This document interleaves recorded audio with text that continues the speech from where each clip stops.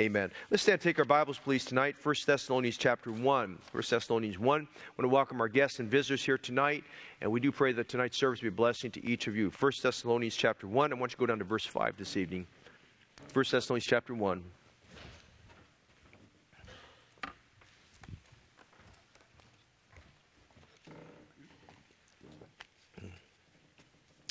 All right, 1 Thessalonians chapter 1, verse 5. For our gospel came not unto you in word only, but also in power and in the Holy Ghost, and in much assurance, as you know what manner of men we were among you for your sake. And ye became followers of us and of the Lord, having received the word in much affliction, with joy of the Holy Ghost, so that you are examples to all that believe in Macedonia and Achaia. For from you sounded out the word of the Lord, not only in Macedonia and Achaia, but also in every place. Your faith to Godward is spread abroad, so that we need not to speak anything. For they themselves show of us what manner of entering in we had unto you, and how you turned to God from idols to serve the living and true God, and to wait for His Son from heaven, whom He raised from the dead, even Jesus, which delivered us from the wrath to come. Chapter 1 of 1 Thessalonians is a very exciting chapter. And we're going to finish up this chapter. I know Brother Irwin preached on this last week on conserving the fruit that remains. And I want to kind of finish up on a couple things. But as you read it tonight, I'm reminded of a story of a preacher that got up in a country church in the South, and he just wanted to kind of get his church ready for the preaching of the Word of God. And he got up and he says something like this: our church needs to get back to the basics, and we need to become like a baby and learn how to get up on our hands and knees and crawl like we've never crawled before. And he made the statement, this church needs to crawl before the Lord. And in the back of the church, there was a voice of a man who was just supporting the pastor. And he said, yes, pastor. He says, let it crawl, preacher, let it crawl.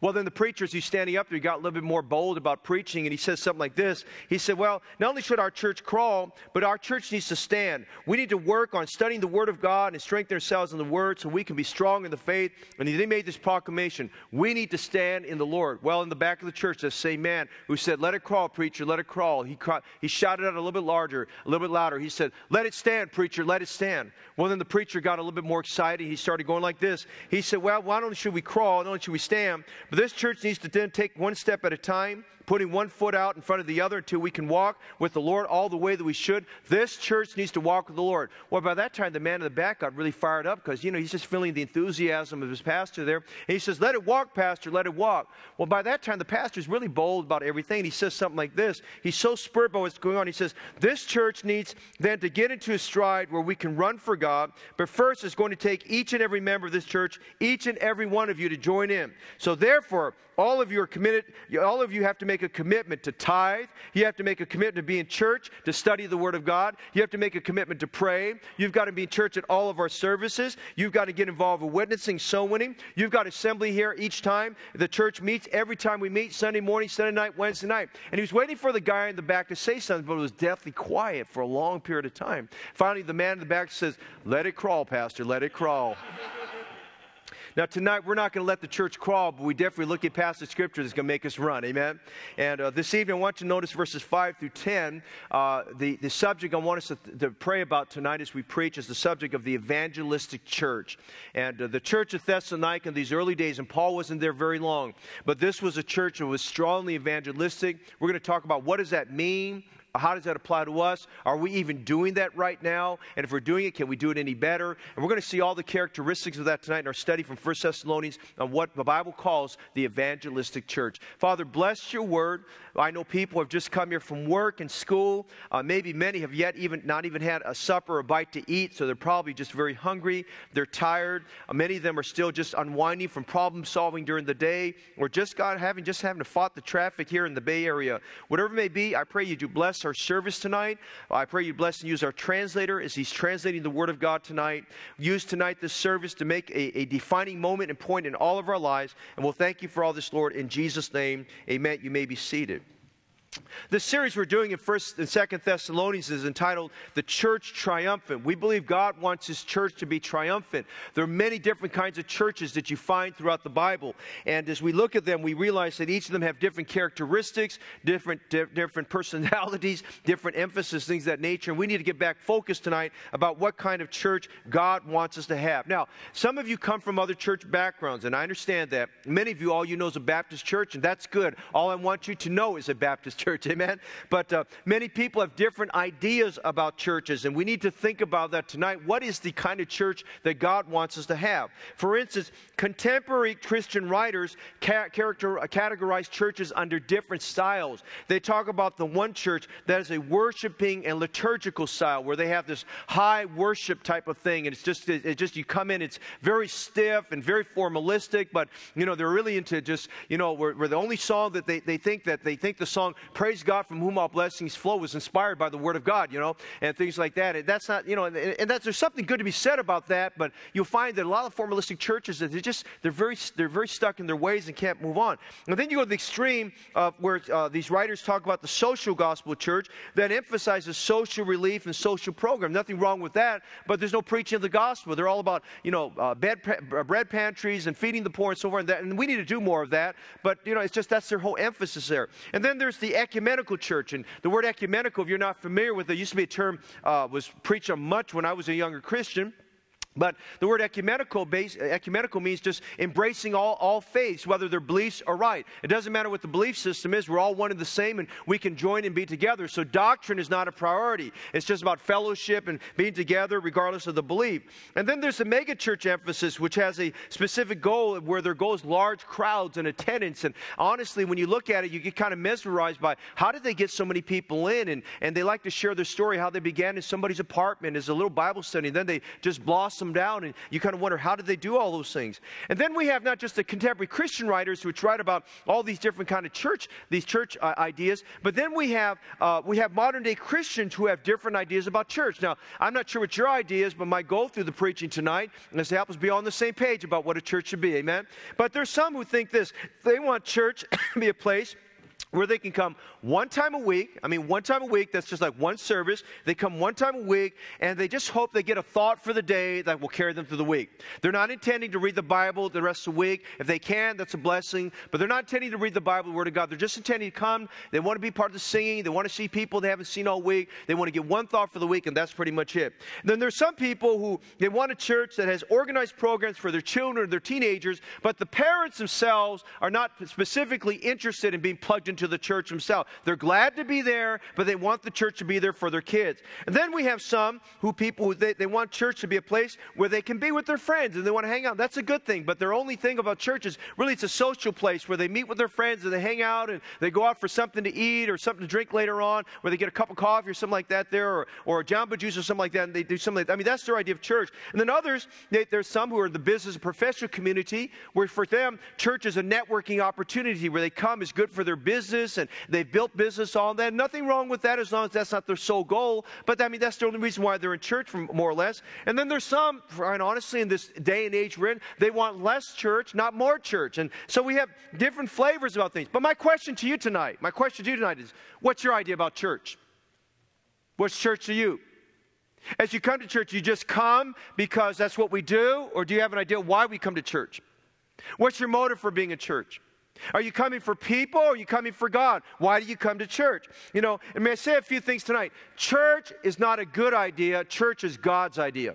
And we have to remind ourselves, God originated the concept of church. The very word church is a word God gave us. The word ecclesia, which means a local assembly of saved, baptized individuals. It's a God idea, not a good idea. I remind you tonight, church is not just a place for worship. Church is a place where God's people work. God's people need to be serving the Lord. Church is not a place just for friendships. Church should be a place where there's fervency and fire and desire in our heart to glorify God. Church is a place for edification. But as we see 1 Thessalonians 1, verses 5 to 10, we must not neglect the fact that church is a place for evangelism. Evangelism is talking about how as a church we embrace the command of our Savior to tell everybody that they need to get saved. Telling folks that Jesus is the light of the world. They're telling them John 3:16 that God loves them. Evangelism is the work of the church.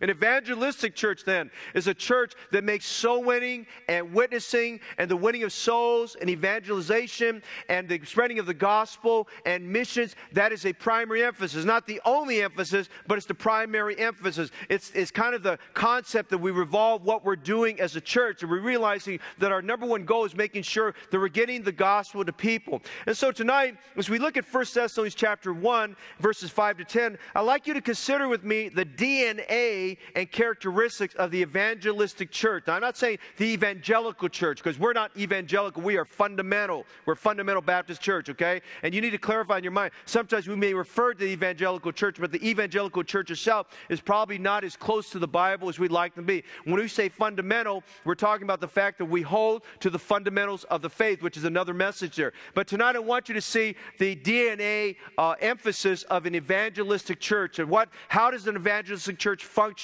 What's the concept of evangelistic church and what do we do there? Notice number one tonight, if you have your outline in verse 5, I want you to see the mandate for the evangelistic church.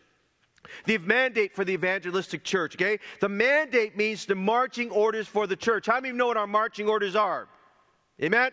Do you know the marching orders of our church? We need to know what the marching orders are. Look at verse 5. Paul said, "For our gospel came not unto you." Look at those two words, our gospel. Our priority, the mandate we have as a church, revolves itself around the preaching of the gospel. And I put this in your notes. The mandate of the evangelistic church is the preaching of the gospel, the establishment of local churches, and the reproducing of similar churches. As a church, we're not intent just in building and growing this church. As a church, we want to be looking beyond the boundaries of San Leandro at the opportunities and prospects of planting churches with the same DNA that Heritage Baptist Church has. Now, that being said, our DNA needs to match up with the DNA of the Bible. Amen? We need to match it with what God wants us to have there. We're going to see some of those things. Now, notice the priority in this mandate. Now, for those of you new to the church, this is all a new concept here, but the evangelistic church is one where we must understand that we have a biblical foundation for this. And that foundation is found in the commands of our Lord Jesus Christ. In Matthew 16:18, Jesus introduced the concept of the church to his 12 disciples. And talking to Peter, he said this, "And I say also unto thee, that thou art Peter, and upon this rock I'll build my church." Now, before I go on, let me tap you circle a couple words. The word for Peter, Peter's name is the word Petros, which means a little pebble. But when you find Peter's name both in the Greek as well as in the Aramaic, his name always means a little pebble. It's a Petros there. The word for rock, when Jesus said, "Upon this rock I'll build my church," first of all, you look at it carefully, the rock is speaking about Jesus Christ himself. He's speaking about himself there. The word for the rock is the word Petra. Petra has the idea of a massive boulder, of a massive rock. It's a massive, huge rock. It's something like the idea of the rock of Gibraltar. And he's talking to Peter, he says, Peter, you're the little rock. And he says, "Upon me, this rock, this boulder, this Petra, I will build my church." Jesus is telling us that he has a church that he was in the process of starting. He was starting that church there with those disciples. And on that church, notice this phrase here, "I will build my church." The priority there is Christ started a church composed of saved, baptized individuals, but he started a church with the intent of building that church and branching that church out. So we find that in Matthew 16:18. Notice Matthew 28, verses 19 and 20 in your notes, please, tonight. He says, "Go ye therefore and teach all nations, baptizing them in the name of the Father and of the Son and of the Holy Ghost, teaching them to observe all things whatsoever I have commanded you, and lo, I'm with you always, even unto the end of the world." Now, we can go on to the other Gospels, but here's what I want to say. Matthew 28, 19, 20, I like the fact that it's very, very clear what the mission of the church is. It's very, very clear of the church, the mandate of the church. We're to go and teach all nations. We're to go out from our midst. We're to make disciples. We're to go into every nation to start churches. Hey, it's a good thing for Heritage Baptist Church to be scoping opportunities in other foreign countries where maybe someone gets saved here and they go over there, opportunity for us to start a church there or another city there. That's a good thing for us to consider. That's a biblical thing for us to to do. And he says we're not just supposed to start the church, but we're to make disciples of all nations. Making disciples means you get them grounded in the Word of God. You spend time with them and teach them the Word of God. And then the Bible says in verse 20 there, teaching them to deserve all things whatsoever I have commanded you. Now, when we embrace that thought, it's a little bit frightening, because everything the Lord Jesus Christ commanded, that's what we're supposed to teach. When we go over to the book of Acts, we find mentioned there the apostles' doctrine. And the apostles' doctrine is the same doctrine Jesus spoke of here in Matthew 28, verses 19 and 20. And then notice John 20, verse 21. Then said Jesus to them again, peace be unto you, as my Father has sent me, even so send I you. Now, when we look at the centrality of every local church that must be evangelistic should be centered on getting the gospel to everyone. Our goal is getting the gospel to people that are not saved, are lost, and going to hell. They need to know that Jesus loves them. They need to know there's a church in the area that loves them. People should know the moment they step on a campus like this, they should know by the way things flow, by the way that they're greeted, by the way the song service goes, by the time the preacher gets to the pulpit and preaches the Word of God. They need to know that there's a church here that's concerned about their soul, that's concerned about the eternal destiny, and they know for a fact that somebody's going to ask them before they leave those doors, if you die today, do you know for sure you're going to heaven? An evangelistic church is centered and wired on the gospel. It's wired on the fact we are burdened. Woe unto me if I preach not the gospel, the Apostle Paul said there. And so that's what we're doing. Our services, our music, our ministries, our emphasis is centered in the gospel of Jesus Christ. Now you need to think of me tonight. The ministry you're involved in, are you helping to promote the gospel? Are you making sure that that ministry is gospel-centric? That we're making sure that we're not just trying to maintain our own and hold our way, but we're looking to bring new people in and to find new prospects and to get the gospel to new people and to find that we're staying fresh on the matter of preaching the gospel to people and witnessing to folks? Are we planning our weeks out individually as the sum total of the local church and helping people to understand that this evening? Paul refers to our gospel. May I remind you tonight, there's only one gospel. Amen. There's not another gospel, okay? Paul refers to that over in Galatians chapter 1. There is not another gospel. There's only one gospel. And the gospel declares that Christ died for our sins. Here he's buried and he rose again from the dead. There's only one gospel. And we must understand tonight, and we must embrace what the Bible declares of itself, that the gospel is the power of God unto salvation to everyone that believeth. And so tonight we see the priority in this mandate. What you notice in verse 5, what you notice the presentation in this mandate. Now we're moving off the general foundation of what we're supposed to be doing as an evangelistic church. But I want you to notice something that will help you and I in our witnessing, that will help you and I in conserving the fruit of what God gives us. And I want you to notice in verse 5, as we look at this, Paul gives us some indication of things that God used in him at the church at Thessalonica when that church was started that gave great fruit. And by the way, when we read about the church at Thessalonica, it was a great church and great example. In fact, as we read the end of this chapter, we find that of the churches Paul started in the Macedonian area, Philippi and Berea, and going a little bit down beyond that to Athens and Thessalonica. The church at Thessalonica perhaps was the greatest example of those churches there. That's amazing, because I love preaching about the church at Philippi and all the things that God did there and the organization of the church. But it's interesting, Paul commends this church for being an example to all the areas around them. And I think the main reason is because it had all the DNA characteristics of an evangelistic church. Now notice this presentation, if you'll notice verse 5, please. For our gospel came not unto you in word only. Now we're looking at the presentation of the evangelistic church. How, when we present it, how is the gospel to be presented? How do we present the gospel in such a way that we're going to have great fruit conservation? How is the gospel to be presented in such a way that we're going to see people added and we're going to see God working? Notice he said, our gospel came not unto you in word only, but also in power and in the Holy Ghost and in much assurance. Now notice Paul here gives us 4 critical elements that must be part of what we do as evangelistic church. They must be what we do, because if we come short in these areas, we're not getting the job done. First of all, he says, our gospel came to you in word. Now, this is the preaching, the witnessing, the literature, whatever we used, we put in print. The Bible says the Lord gave the word. Great was the company of those that published it. We have to realize that we have God's written word. We must understand, we must not underestimate the power of the word of God. The power of God's word can go in places and do things that you and I cannot do. Notice Paul in Acts 17 as we see the power of the Word of God at Thessalonica. Are you there? Acts chapter 17 verse 2. You better say amen. We're going to be here for a long time tonight. Amen. And Paul, as his manner was, went in unto them, and 3 Sabbath days reasoned with them from what? Scriptures and Word. What Scriptures? The Old Testament. He talked about the priests. He talked about the tabernacle. He talked about the sacrificial lamb.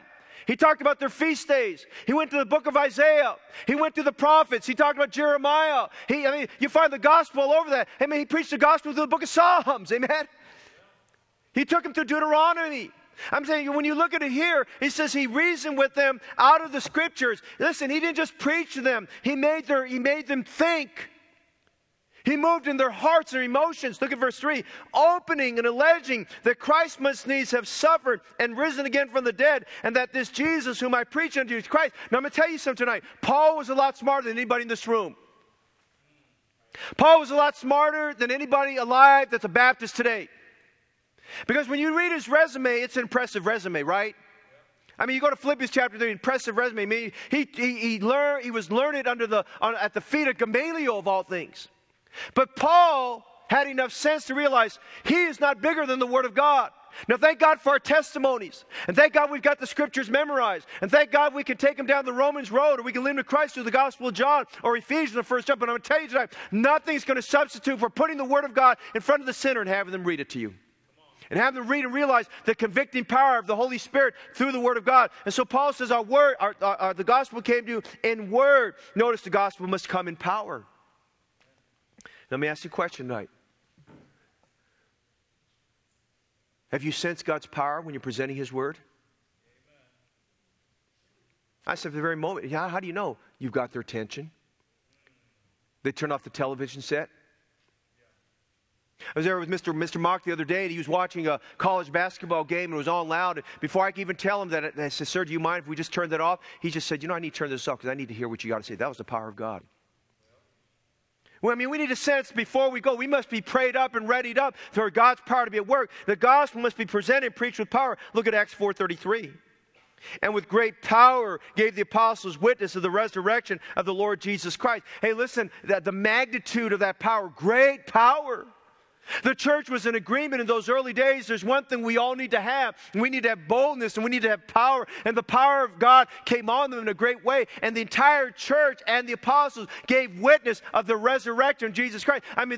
This is like an hour or two after Peter and John had been censured by the Pharisees and told you're not to preach the gospel anymore. And they were all scared about their liberties. But now the apostles get up after this prayer meeting. They're emboldened by the Spirit of God. There was great power. Hey, let me show you something else. Look at Acts chapter 6 with me. Acts chapter 6, which you notice verse 9. And this is talking about Stephen. Then there rose certain of the synagogue, which is called the synagogue of the Libertines, and the Cyrenians, and the Alexandrians. The Alexandrians were the ones from Egypt. They were the ones who were argumentative. Let me remind you, anything that came out of Alexandria was bad. Bad manuscripts came out of Alexandria that have gone into these corrupt manuscripts of the Bible there. Listen, these Alexandrian men who got bad doctrines down there. They're libertines, the Cyrenians of Alexandria, and of them a Cilician of Asia, disputing with Stephen. Stephen's preaching the gospel, and there's a group of these guys, these intellectuals, if you would, and these guys who know the Old Testament backwards and forwards, these great intellectuals and these liberals, if you would, and they're arguing, they're disputing with them. But notice verse 10. And they were not able to resist the wisdom, the Spirit by which He spoke. That's the power of God, brother and sister in Christ. The gospel came in word, the gospel came in power, but notice the gospel came in the Holy Ghost. And I take you to Acts chapter 13. Notice Paul, first missionary endeavor. He's over on Cyprus. Then Saul, who's also called Paul, filled with the Holy Ghost, set his eyes on. This was a turning point. It was Barnabas and Saul up into this moment of time. At that moment of time, God put his stamp of approval upon Paul, and Barnabas was fine with him because he knew something about the power of God. And now the stamp of approval is on Paul, and later on the team would not be called Barnabas and Saul, it would be called Saul or Paul and Barnabas. And there was that defining moment in Paul as they're dealing with this man who had witchcraft and this man who tried to mesmerize another man and to steal this man's heart and keep him from believing on the gospel of Jesus Christ. The Bible says, Paul, filled with the Holy Ghost. Listen, we are living, if you haven't sensed it when you're out door knocking and visiting, or you haven't sensed it with relatives, we are living in a satanically infused day and age. We are living in a time, there's more mental illness and depression problems we've ever seen before. We're living in a time right now, there are more people doped up on medication because that's all the doctors know how to do. We're living in a time that there's all kinds of weird things and witchcraft and stuff going on. Just go outside and take a look. All the weird things going on with people's lives. And we are living in a satanically infused. You look at all the weird things and the perverted things going on in society. You wonder, how did people get that way? I'll tell you how they got that way. They got that way because of spiritual wickedness in high places and principalities and powers in high places, because the devil's working overtime. While we're asleep at night, the devil is working overtime, brother and sister in Christ. And as Paul approaches, man, he set his eyes on him, and he said to that man, "Oh, full of all subtlety and all mischief, thou child of the devil." Now, I'm not sure I have that much boldness. I'd call somebody the child of the devil on my first visit, amen? I'd like to be his friend before I come back and do that, amen, you know? But Paul there on that first visit, he had it with the guy. He said, "Oh, full of all subtlety and mystery." Why? Because he saw beyond that man's veneer. This man, that wasn't the man. He's dealing with some demons there. He said, "Thou child of the devil." He said, "Thou enemy of all righteousness, wilt thou not cease to pervert the right ways of the Lord? And now, behold, the hand of the Lord is upon thee, and thou shalt be blind, not seeing the sun for a season." And immediately there fell on him a mist and a darkness, and he went about seeking some to lead him by the hand. Hey, that's the Holy Spirit working. I'm going to tell you tonight, if we're just going with the word only, we'll get results, but not like Paul did. He went with the word, he went with power, he went with the Holy Ghost, but notice he did much assurance. Would you notice that tonight? And underline that phrase, in much assurance. Much assurance is the follow-up work we do with believers. You see, when a person gets saved, they don't know all the scriptures. They don't know all the jargon we use. They're just kind of figuring out, what does it mean to be saved, and what does born again mean, and what does it mean to I don't understand all these things, and how to know for sure I've got eternal life. Just Sunday, as we were shaking hands on the way out, a dear lady who's been coming to our church stopped me, and she said, "Pastor," I said, "How you doing today?" And she said, "Pastor, just pray for him. I'm having a hard time." I said, "What's the matter?" She says, I want to make sure I'm going to heaven." I said, "Ma'am, did you trust Jesus, your Savior?" She said, "Yes, I did." But she said, "I have so many doubts, I have so many fears." Well, she doesn't know the Bible. And you know, that we get that all the time. And there are those who just are afraid to tell you because they don't want to look weak and they don't want to look like they don't know. But we've got people that probably sit by you on a Sunday morning and sometimes Sunday night, maybe even here tonight. They don't have a strong assurance of their salvation. And I'm just saying tonight, here's what Paul did. He went back and he went back and he went back. And if he didn't go, he sent somebody back and he made sure those people have an assurance of salvation. Now listen, you do a disservice to anybody you lead to Christ if you don't go back within a reasonable period of time to go back and give them an assurance of their salvation. That's why we wrote the book, The Right Start, so you have it right there. You can just walk them right there, tell them what you believed and how to get the assurance. We got a call from Brother Robert Sargent. Dr. Sargent is the author of the ABCs of Christian Discipleship. And my wife, for the last 3 years, has been working on the translation of that to the Chinese language. Very tedious work. And it's making sure the language is correct and making sure the Bible verses are correct, because the Chinese do not have a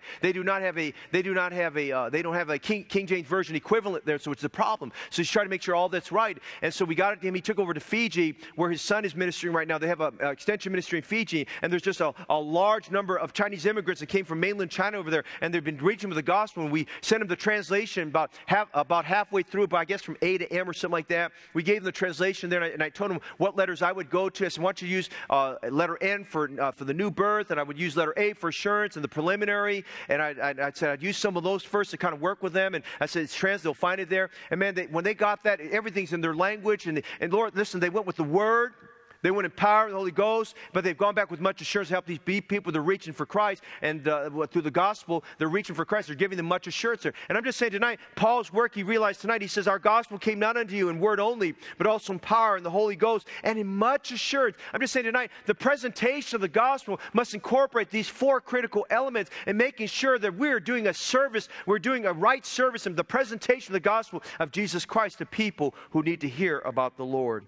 Charles Spurgeon said this, the model of all true servants of God must be, we preach Christ and Him crucified. A sermon without Christ in it is like a loaf of bread without any flour in it.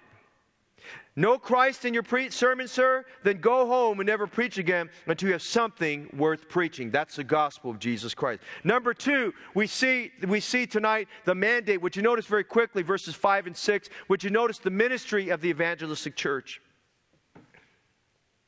Now notice in the latter part of verse 5, as you know what manner of men we were among you for your sake. Now your testimony counts. Your testimony counts. And he said, ye became followers of us and of the Lord, having received the word in much affliction with joy of the Holy Ghost. Now how you conduct yourself to people is indicating to them what kind of Christian they're going to turn out to be. And it's very important that our model that we shape our lives after is the model of Jesus Christ. Amen? And as we model ourselves after the Lord Jesus Christ, we must understand this evening, He said, when you became followers of us, He wasn't patting Himself on the back and saying, look at me, how good I am. He was realizing how much he needed to work on his own life to be more like Jesus Christ there. Now, the evangelistic church is to conserve the fruit from every salvation decision. The evangelistic church is to conserve the fruit from every salvation decision. Look at John 15:16. Jesus defined it there. In John 15:16, He said, you have not chosen me, but I've chosen you and ordained you that you should go and bear fruit. And what should happen to your fruit? Your fruit should what? Remain. You know what the word remain is? The same word that's used repeatedly in that same chapter. The word meno is the word abide, the word continue. Your word should remain. Just as you're abiding in Christ, just as you're continuing in my love, He says, make sure people that trust Jesus Christ as Savior, He's saying, make sure that your fruit remains. They need to be in church. They need to walk with God. You know, new believers get discouraged. New believers have trials that come. I'm thinking right now that I saved at our Christmas musical, and we recently helped them through the passing of a loved one, and they just started coming to church, and all of a sudden, it just like a boulder rolled down the hill and rolled them over, and there's just a number of trials that are going on and difficulties, and this is the very words they said. They said, Pastor, I want to trust God, but it's so hard. I'm feeling like I can't trust God anymore. That's the reality of how people feel. The devil hits them hard. And so we misunderstand tonight that God wants His fruit to remain, but we're part of that process. We're part of that conservation process. They're not going to get conserved. They're not going to stay in the church if we're just hanging around our own friends and we're busy about our own thing and we're worried about this other thing here. Listen, we need to remind ourselves that the gospel is a people-centric ministry. Amen?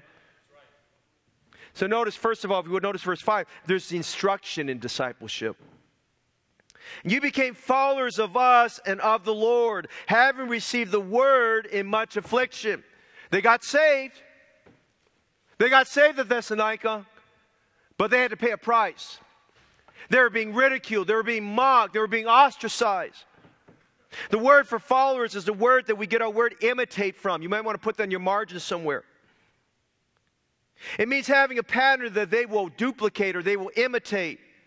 The first step is instruction. Now listen, we instruct with our lips, but we also instruct with our lives. You became followers of us and of the Lord. Notice some things, Matthew 28:19. Would you go back there, please? Go ye and teach all nations. Jesus Christ Himself, our Lord and Master, the author of the church, the CEO of the church. He said we're to teach, we're to make disciples of all nations. Listen, discipling involves teaching. That's why I'm thankful you're here tonight. But that's why I'm thankful we can encourage people to come on a Sunday night. Hey, do me a favor on Sunday morning this week. This coming Sunday morning, you get to church, sit next purposely to someone that you don't know. And as you sit with them, encourage them in the Lord and say amen along the way. And then turn them along the way and say, hey, are you coming to church tonight?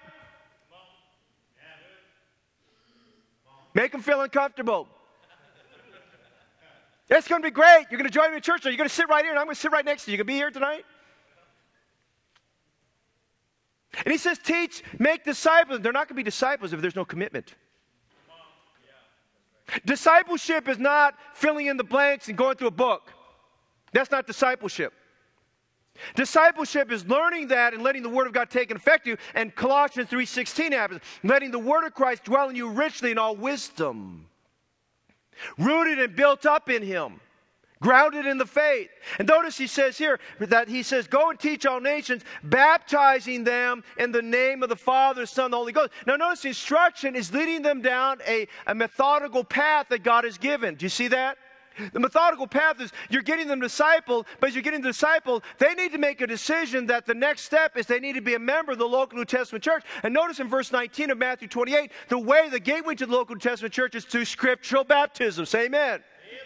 You're not a member just because you got saved. You are a part of the family of God after you got saved, but you become a member of the church when you get baptized. I remember the story of a Baptist preacher. He had a little 4-year-old son that came to church and started sitting in the front row there, and he started to understand what's going on. And he watched one service. His father got up in the baptistry, and Baptist churches there. They had the baptistry in the back there, and he got to the baptistry. He watched his father do some baptisms there, and the son got all fired up because he watched his dad repeat the same pattern. He took the first person out that was getting baptized. He said, "Are you saved?" They said, "I'm saved." "Do you know for sure you're going to heaven?" "Yes, I know for sure I'm going to heaven." And then he'd have them do all this stuff that we have them do. And then he'd put them down in the water. He would give them the baptismal formula and tell them in the name of the Father, the Son, and the Holy Ghost, I baptize you. And they baptized through the formula and brought him back up. Well, the son got so inspired, he went back home, which was the parsonage, which was around the corner from the church. And he went back home and he got himself a little blow up swimming pool there. And he found his 3 little cats that he had there. He took the first kitten. He looked at the kitten, held him up like this. He said, "In obedience to the command of our Lord and Savior Jesus Christ, I baptize you right now." Boom! Put the kitten in. Kitten don't know what happened. He let the kitten go and it took off.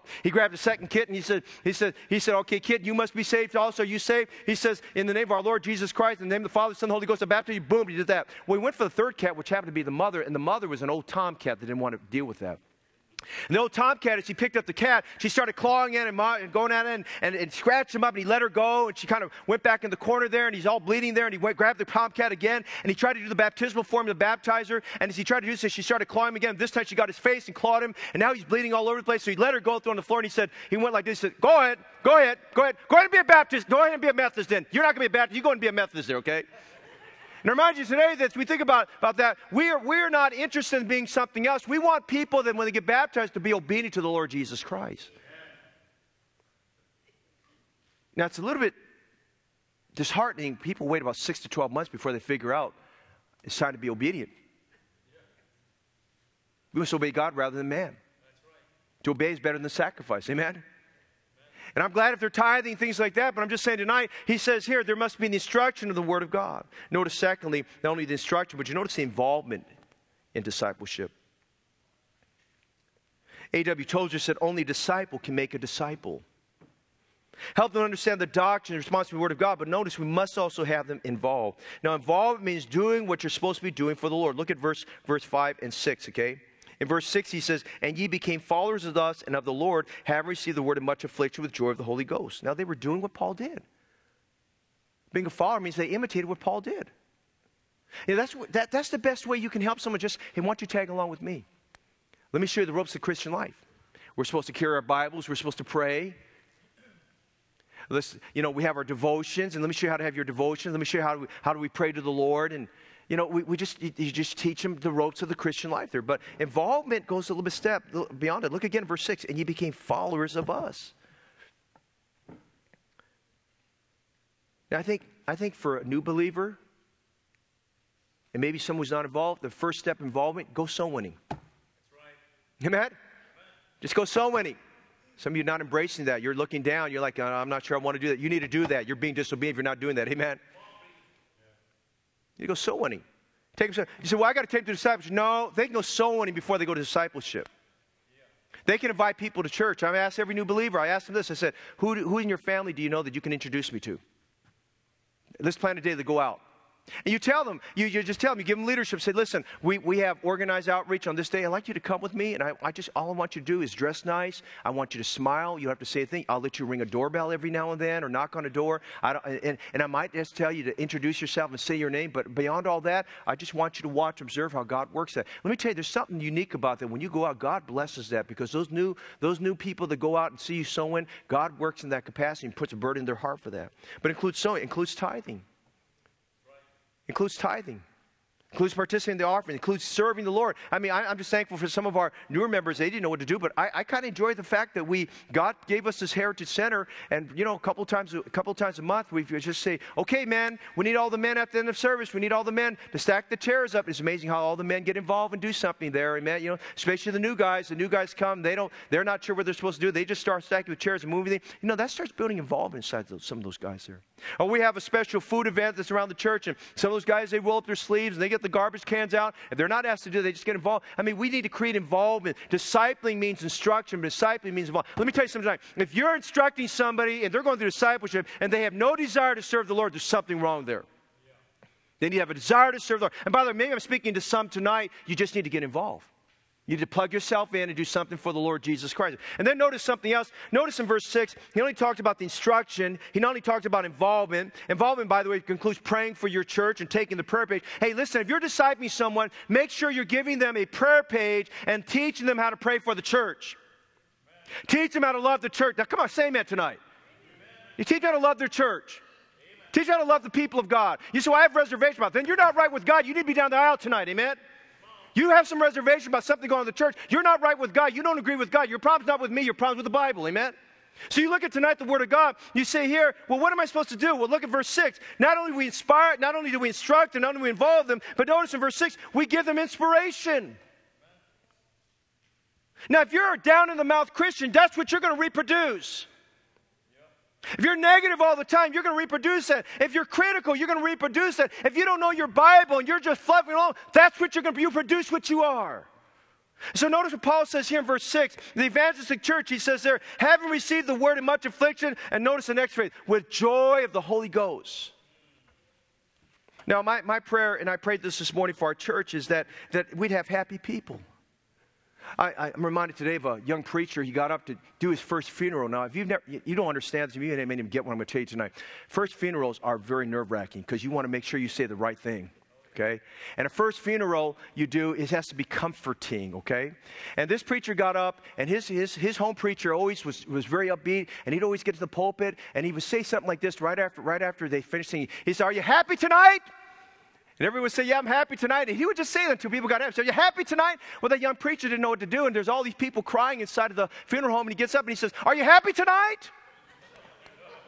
And then to make matters worse, he didn't know what else to say, and his preacher always says something like this: "Are you happy tonight?" "Well, I'm so glad you're here tonight." And he says something like this: "I'm glad you're here tonight." They weren't glad they were there that night. But I'm saying tonight, he had the right spirit about it. I think we need to have the right spirit. We need to understand, we know happy people produce happy people. Happy parents produce happy children. Amen. You know what I want for our church? I want new believers to follow the right model. That's the future of our church.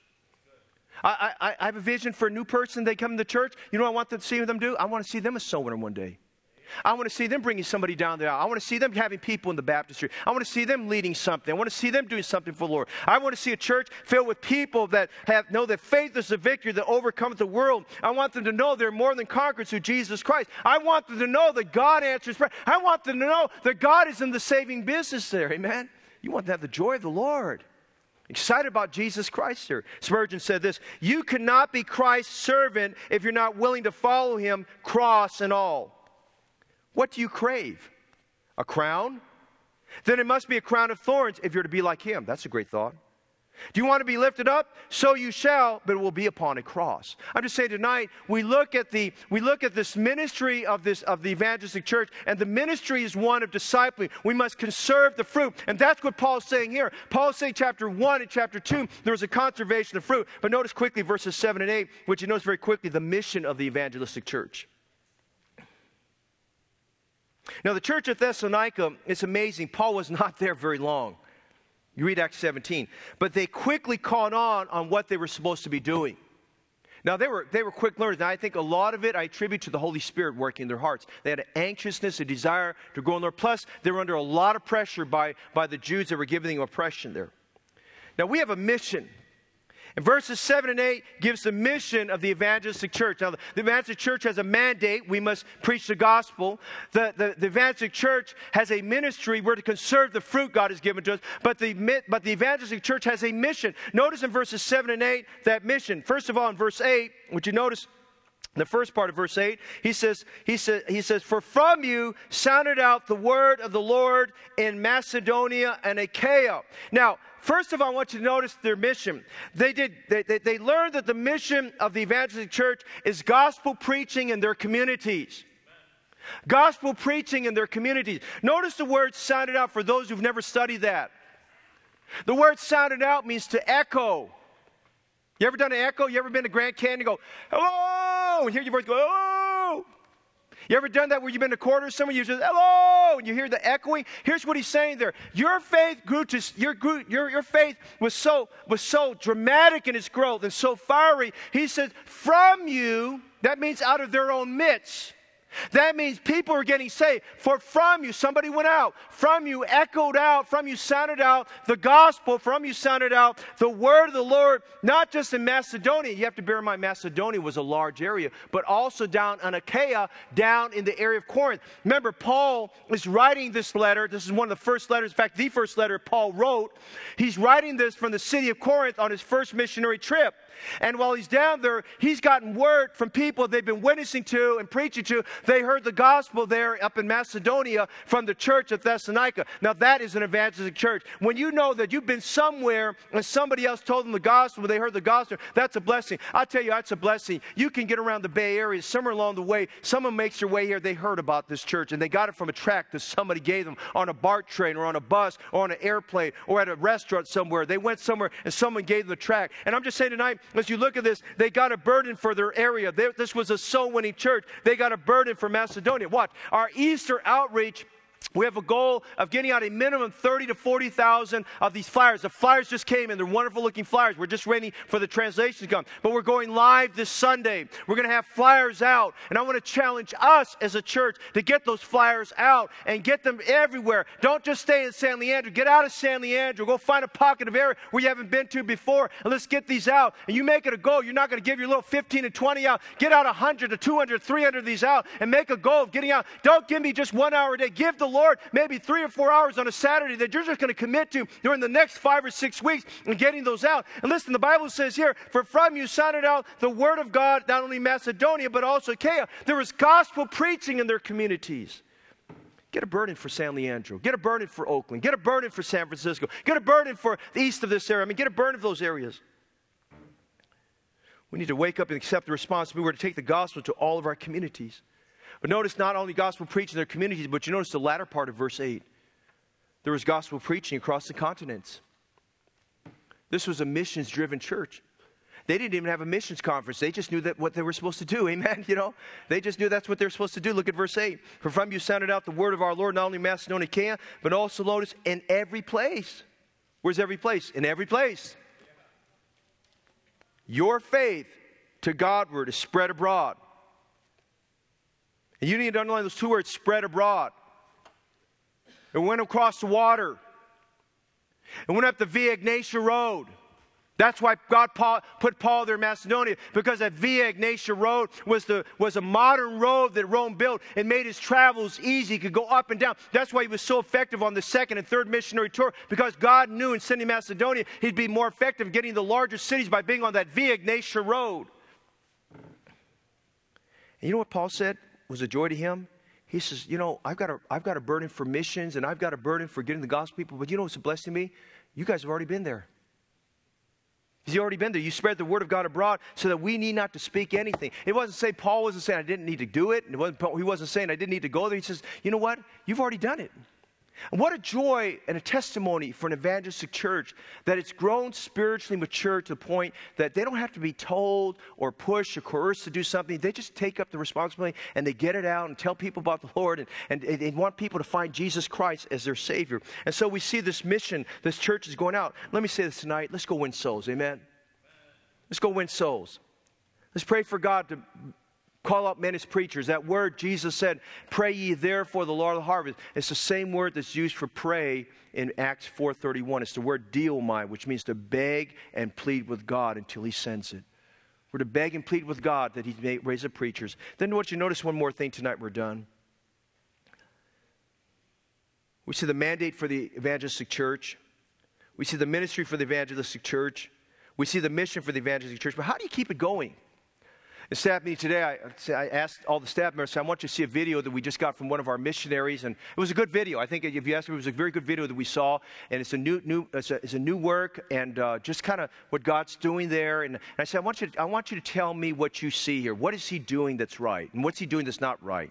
And I said, I want you to tell me. We're not going to be critical, but I want you to tell me what's adaptable. What can we use for this? I said, I want you to zone in and take a look at that. And it's very refreshing, encouraging to see a man who went to an area he didn't know anybody there. And, maybe, I don't know, Brother AJ, what do you think? He probably had 40 people there on one of those sessions there, probably. He got maybe 40 people in that church there. I mean, for a guy that's only been there for a year and a half and just really getting out, I mean, and he's got visa issues and, he's got a lot of issues there. And he made a statement that he says, yeah, we were averaging 15, 20 in this one particular group that was coming Friday nights. But he said, we were down a little bit last 2 weeks because of rain. And I said, did you guys catch that? And I said, now, I'm glad for what he's doing, and he's doing everything right, and he's doing everything just like we would do. But here's one thing we need to focus on. And they said, what is that? And I said, the word I'm going to give you is sustainability. Now, I can get people into church, and you can get people into church. And I can witness to people, and you can witness to people, okay?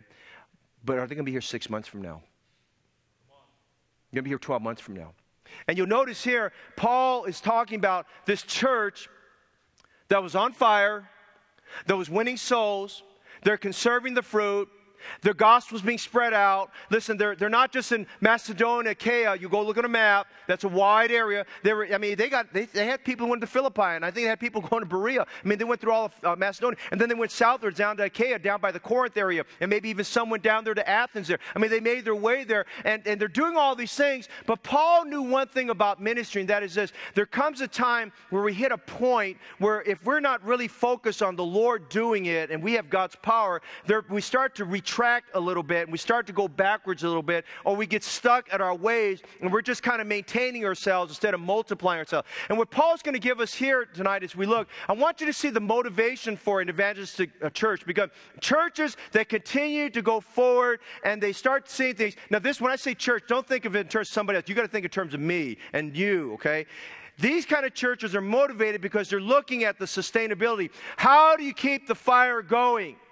How do you keep motivated? How do you keep inspired about going soul winning when you've knocked on 1,000 doors and you've only witnessed to 10 people, less than 1%, and of all those 10 people, nobody's gotten saved, and you kind of wonder, does it even work for you? How do you keep going when you've talked to those same relatives hundreds of times that haven't got saved, and now you're just feeling a little bit discouraged and feel like it's not happening there, and you're trying to find a better way, a new way? How do you keep going? Where does the sustainability come from? Notice verses 9 to 10, and we're done tonight. Notice the sustainability comes from where this church got it. Now, this church got it right in all of its ways. It was firing hot on all cylinders. It had it right in every way. It had it right about its mandate. It had it right about the ministry. It had it right about its mission. And I want you to notice tonight they had it right about their motivation. Their motivation didn't come because the pastor got up and gave a rah-rah sermon. And their motivation did not come because they brought an expert in who got them fired up about soul winning for another 2 weeks. No, their motivation was sustainable. It kept them going and going and going because they had the right concept that was doctrine based. Here in verses 9 and 10, wouldn't you notice that, please? He says, for they themselves show of us of what manner of entering in we had unto you, and how you turned to God from idols to serve the living and true God. Now I want you to see two motivations here. We're done. Motivation number one is found in verse 9. Motivation number one was the endeavor to be real. Now, if you're serious about Jesus Christ, you're going to be real about your Christian life. You're not coming to church to play games or trying to press. Listen, if you're coming and you put up your Pharisaical garb and you put up this look that I'm looking pretty good, you may look good on the outside, but God knows if on the inside you're a white as sepulcher full of dead men's bones. Amen? And so you look over here, he says in verse 9, for they themselves, he says, the fruit of what you're doing, show us of how our influence worked in your life. The Word, power, the Holy Ghost, and much assurance. And he says, and how you turn to God from idols to serve the living and true God. Now, if you've never dealt with people that have gotten saved out of pagan background and have gotten rid of their idols, that is monumental. When they burn the God shelf, When they break up their idols, I mean, that is monumental. I mean, they are making a statement. When you see somebody who's been an ancestor worshiper and prayed to their mother or their father and grandmother, grandfather, and they realize that's not the way and that's wrong and that's out of worship, I mean, that is monumental. That is a change that only God can give them. Nobody else can change that. And Paul said here, listen, he says, it's evident here, this is real Christianity here at Thessalonica. You guys are real. You turned to God from serving idols and you're serving the living and true God. They were willing to accept the persecution and the affliction and the ostracization that would go there. They accepted all that, but they just realized that real Christians have to live for Christ. Now, I'm going to tell you tonight, if you're going to have sustainability, you've got to be real about Jesus Christ. Because if you're not a disciple, you can't produce disciples. A true disciple picks up their cross. By this shall all men that know they know you're my disciples, because you love one another. You'll be willing to pay the price. Thank God for sacrifice. Thank God for giving. All those things that we do. But I'm telling you tonight, there must be the endeavor of being real. Then notice verse 10, the expectation of being raptured. Motivation number one is they were just real. I believe they had real devotion times. I believe they were truly submissive. I believe they were truly serving. I believe they truly were devoted to Jesus Christ. But notice verse 10, and to wait for his Son from heaven, whom he raised from the dead, even Jesus, which delivered us from the wrath to come. Now, we have to thank God that the church of Thessalonica, they were so spiritually hungry for the things of God. In the short period of time that Paul was with them, and he reiterates this to them in chapter 4. In the short period of time, he gave them the doctrine of eschatology. He gave them the doctrine of things to come. Now, praise God, that church was so on fire for God. They wanted to know more, and they wanted to know more, and they wanted to know more. And he says, he realizes, he talked about the second coming of Christ and the rapture specifically. And then 2 Thessalonians, he talked about the second coming of Christ after the tribulation. He said, he looked at all that, and he made the statement in verse 10, and they waited for his Son from heaven. They were anxious about Jesus coming. Are you anxious about Jesus coming? You notice these people here, I want to say this tonight. The Evangelistic Church looks for Jesus coming. Look at Titus 2:13. Looking for the blessed hope. Now, where are you looking tonight? Looking for the blessed hope and the glorious appearing of the great God and our Savior, Jesus Christ. The Evangelistic Church looks for his coming. But notice something else here. The Evangelistic Church lives for Jesus' coming. 1 John 2:28. And now, little children, abide in him. Then when he shall appear, we may have confidence and not be ashamed before him at his coming. Now you read that, you go all the way down to 1 John 3:3. That in itself is a great motivation for holy living. For every man that has his hope in him purifieth himself even as he is pure. 1 John 3:3. If you've got a sin issue you're dealing with, that you're struggling with, you need to memorize those verses. 1 John 2:27 all the way down to 1 John 3:3. That'll help your life. But listen, the Evangelistic Church looks for his coming. The Evangelistic Church lives for his coming. But the Evangelistic Church, those members, they love his coming. Look what it says in 2 Timothy 4:8, and we're done. Henceforth there's laid up for me a crown of righteousness, which the Lord, the righteous judge, shall give me at that day, and not to me only, but unto all them also that love his appearing. They're motivated by the coming of Jesus Christ. That Jesus could come at any time. I was teaching this in discipleship. Almost every time we do this, we have some new believers there, and they have unsafe family members, and they get very anxious. By the time we're done, they're anxious about wanting to get the gospel to an unsafe family member. And I tell them, you better do it quickly. You better do it quickly, because if you wait 2 more weeks and 3 more weeks, it goes by, and you're going to forget everything you learned, and that fire is going to be gone. You better do it quickly. Back during the Civil War down in Georgia, General Sherman drove his troops on their march to the sea. And I've been to this location. Dr. Dan Reed showed me this when I preached from years ago when he was pastor there at Harvest Baptist Church in Ackworth. He took me to the city of Kennesaw, took me to the Kennesaw Mountain where this battle took place. And the Confederates made their march against the small assembly, the small brigade that General Sherman had there. And they were trying to hold the fort there in the Kennesaw Mountains there, and General John Hood, who represented the Confederates, were making their advance. And listen, they whooped them. I mean, they whooped them bad. I mean, they just sent them back and pushed them back and pushed them back. And they had casualty after casualty after casualty. 1/3 of General Sherman's men were killed or wounded. General Corse, the general command, was severely injured. He was maimed through an attack there. And they just felt like, you know what, we're decimated, we're down to nothing, and we just don't know what we're going to do. We know General Sherman said he's going to come, but we don't know what's going to happen here. And the general that was there, he just said, you know, maybe we just need to put the white flag up, and we need to wave the white flag and tell them we're done with things, and we're going to quit right now. out because, that's how they felt. Bullets were just flying by and things were going on. And a messenger arrived and came to them. And the messenger represented General Sherman. And the messenger came to him and says, listen, don't give up right now. Don't give up. He said, General Sherman's within 15 miles of fort. And this is the message he said to them. Hold fast, we're coming.